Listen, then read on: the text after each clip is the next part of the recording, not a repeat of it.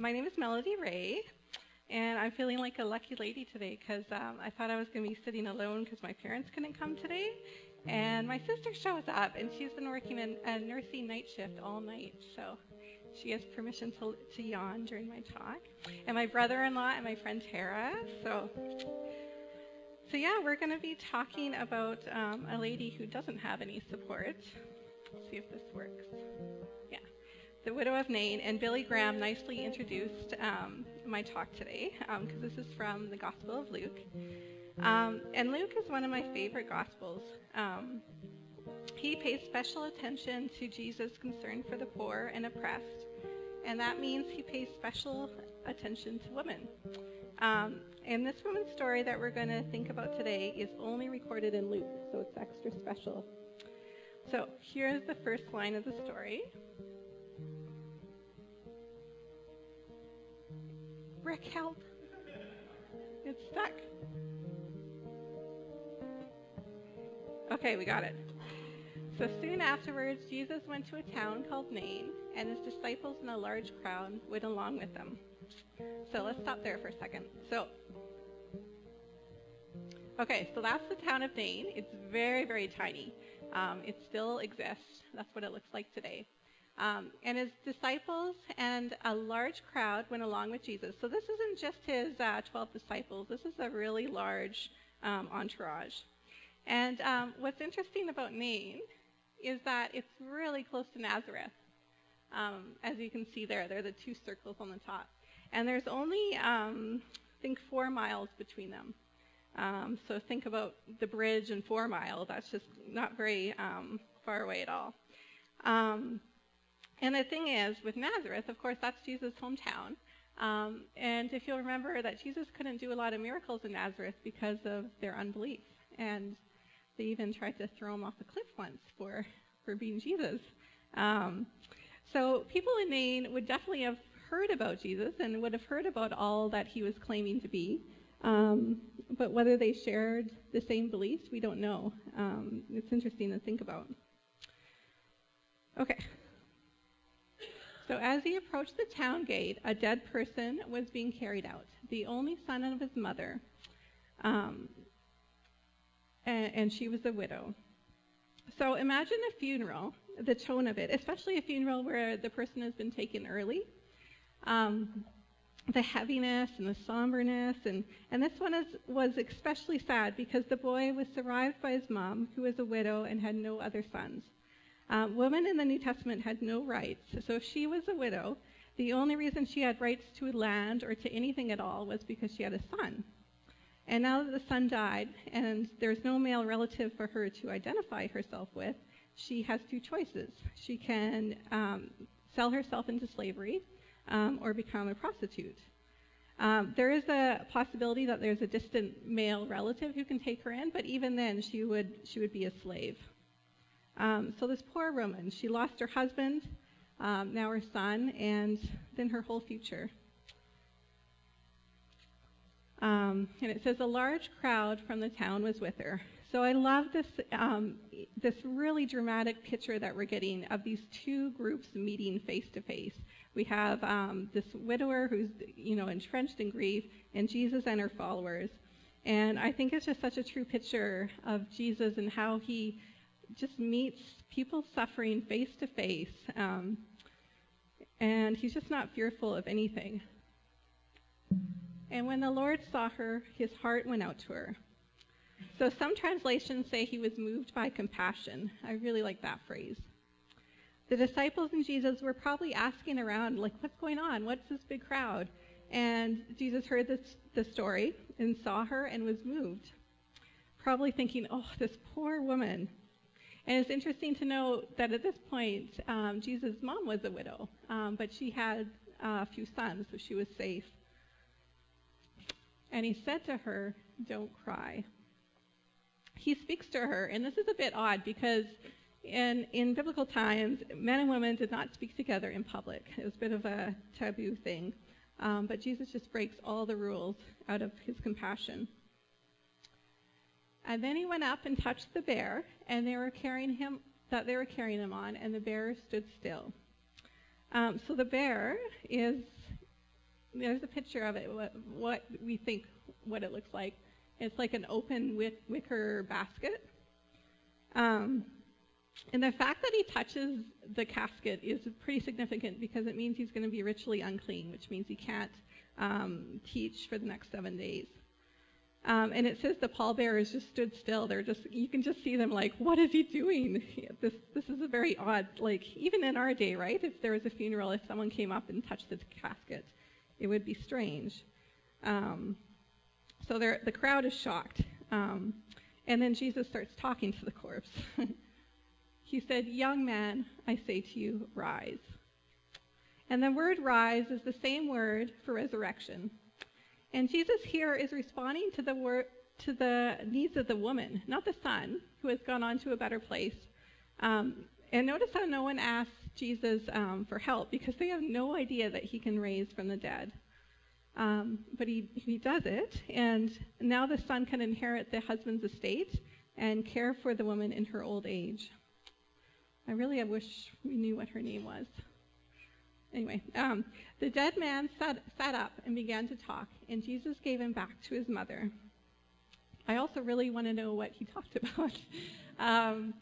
And this part where it says Jesus gave him back to his mother, it kind of suggests that he's scooping up the son and physically giving him in a very intimate gesture. And they were all filled with awe and praised God. This is a big theme in Luke, praising God. You'll see that phrase over and over. A great prophet has appeared among us. They said, God has come to help his people. This news about Jesus spread throughout Judea and the surrounding country. Probably definitely would have hit Nazareth. And it's really interesting to see that difference in response between Nazareth and Nain. So Nain saw Jesus as a great prophet. And this juxtaposition seems deliberate. So Luke is holding both responses up to us and asking, what are we going to do? How will we respond to Jesus? Will we see him as being sent by God, or will we try to throw him off a cliff? I'll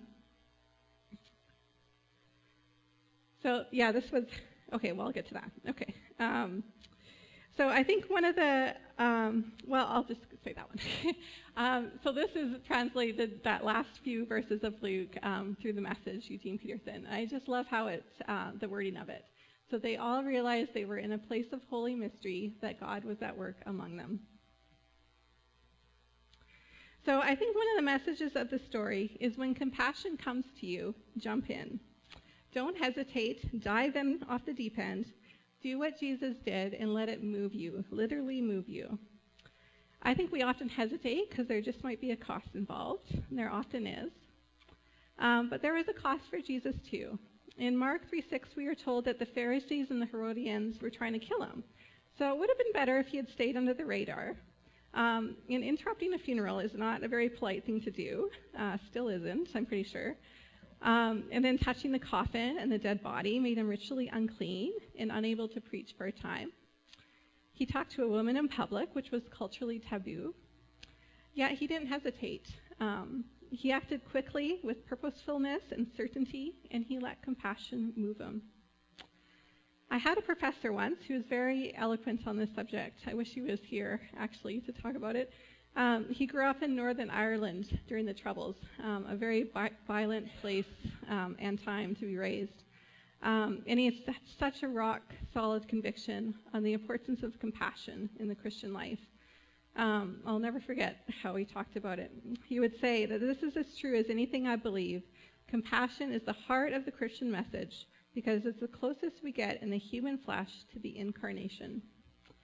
He saw Jesus as a compassionate redeemer, willing to get messed up in human messiness, willing to get hurt, bruised, disappointed, rejected, abused, killed, and still doing it as a redemptive act of real humanity. This is the gospel we believe. And I'll give you the same assignment that he gave me. He said, just look up in your Bible in the very back, the concordance, and look up compassion and just follow the verses and just see what Jesus' actions are. And start to notice where your own compassion lies. So Richard Foster has this great quote. It says, "The inner sense of compassion is one of the clearest indications from the Lord that this is a prayer project for you." And I think it'll seem like a massive deal to you, and you'll look around and no one else is bothered. And it's not that you're surrounded by godless people, but just I think that everyone has their own particular thing that they feel compassion about, and that's why we need the body of Christ working together. But you are never alone in your compassion. I think that is another thing that the widow teaches us, how present Jesus is. It is never just you and the pipes. Dallas Willard is one of the spiritual giants of our faith and one of my favorite theologians. And one of his big teachings was the availability of the kingdom of God right here, right now. In the Lord's Prayer when it says, "Our Father who art in heaven," well, I always read that as our Father, who is very far away, high up in the skies. But to Jewish people, heaven actually began on the surface of the earth, was the air all around us, and extended upward. So Dallas taught me that. So the Lord's Prayer is actually saying, our God who is around us all the time. And he was a practical guy, very kind of frugal, and he reminds me of my dad a lot, actually. And he used to do the family plumbing. And one day he was stumped with a problem. So he had all the pipes laid out on the front yard, and he was trying to figure it out. But then he stopped, and in true Dallas fashion, he asked himself, how would I do this plumbing as Jesus would do it? Dallas is a rare breed. And the answer is as simple as invoking the presence of God. If you encounter difficulties with your own pipes, whatever they may be, whatever struggle you have in your own life, you never fight the battle alone. It is never just you and the pipes. There is never a time when Jesus says, "Woman, you are on your own with this one." Jesus steps into your pipe mess, like he did with the widow of Nain, without hesitation and with great love. It is never just you and the pipes. It is never just you and that really difficult person at work. It is never just you and your struggles with your child. It is never just you and the driveway that needs shoveling. It is never just you and the mounting bills that need to be paid. It is never just you and the elderly mom you are caring for. It is never just you and the pipes. In fact, the most frequent promise in the Bible is, "I will be with you." As Dave Bullen read this morning, Psalm 16 says, "I keep the Lord always before me." So Jesus is here all around us right now, and our responsibility and even our pleasure is to acknowledge his presence. I think about Jesus and the woman of Nain in that dramatic encounter of meeting face to face, and we have that available to us every moment. It is not just us and the pipes. Everything in the world is going to try to tell us that it is just us and the pipes, and we need to guard against this thinking, fight against it, and remind each other that Jesus is with us. He is closer than we can even imagine, and all it takes is the barest effort of prayer. I remember complaining to my spiritual director once that I just never have the energy to pray, and he responded right away. He's like, "That's a lie, and you got to fight against that. Don't listen to it." Because he said it takes about as much energy to pray as it does to fall asleep. The barest effort of ours brings us into the presence of God. So I read this book this week, Corrie ten Boom's The Hiding Place. There she is. Isn't she beautiful? My family's a little bit sick of hearing about Corrie ten Boom because I've been talking about her for 2 weeks. I don't think our library has a copy, but if anyone wants to borrow mine, you'll get more out of it than any talk I give, I'm sure. It's this remarkable story of this woman and her family in Holland, and they became kind of the headquarters for the underground and saved many, many Jews during World War II.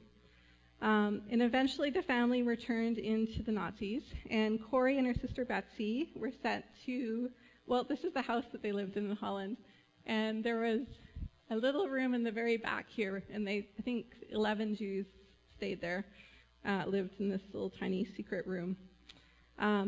Anyway, they were turned in, and this awful place, Ravensbrück, which is a concentration camp in eastern Germany, 96,000 women died in this camp. Um, so they were sent here for the last 2 years of the war. Fleas, lice, starvation, 11 hours a day of hard labor, regular beatings, below freezing weather, evil blatantly and seemingly winning everywhere. But it was never just the 10 booms in Ravensbrück. They found Jesus everywhere. They held nightly and morning devotions and worship services in the concentration camp. And the place was ravaged by fleas, so the guards wouldn't come in. So they thanked God for the fleas every time they met. And so their future was just as stark and stripped as the widow of Nain. And yet in the end they proclaimed God's vision. Betsy, on her deathbed in the concentration camp, said, "We must tell people what we have learned here. We must tell them that there is no pit so deep that he is not deeper still. They will listen because we have been here. It is never just you and the pipes." Okay, so Dan, can you play some soft music now? I'm just going to read the passage of Nain to you again in its entirety. And I just want to invite you to see what stands out for you. See who you relate to, whether it's the woman who just lost everything, or the pallbearers who are just stand amazed at Jesus, the onlookers, and just ask God why that moment stands out to you. And just let the story work in your imagination, and yeah, just like see if you can see Jesus' face when he has compassion on the widow. And maybe you can even see how his face looks towards you. Okay, and then we'll just sit for a few minutes and then have the last song.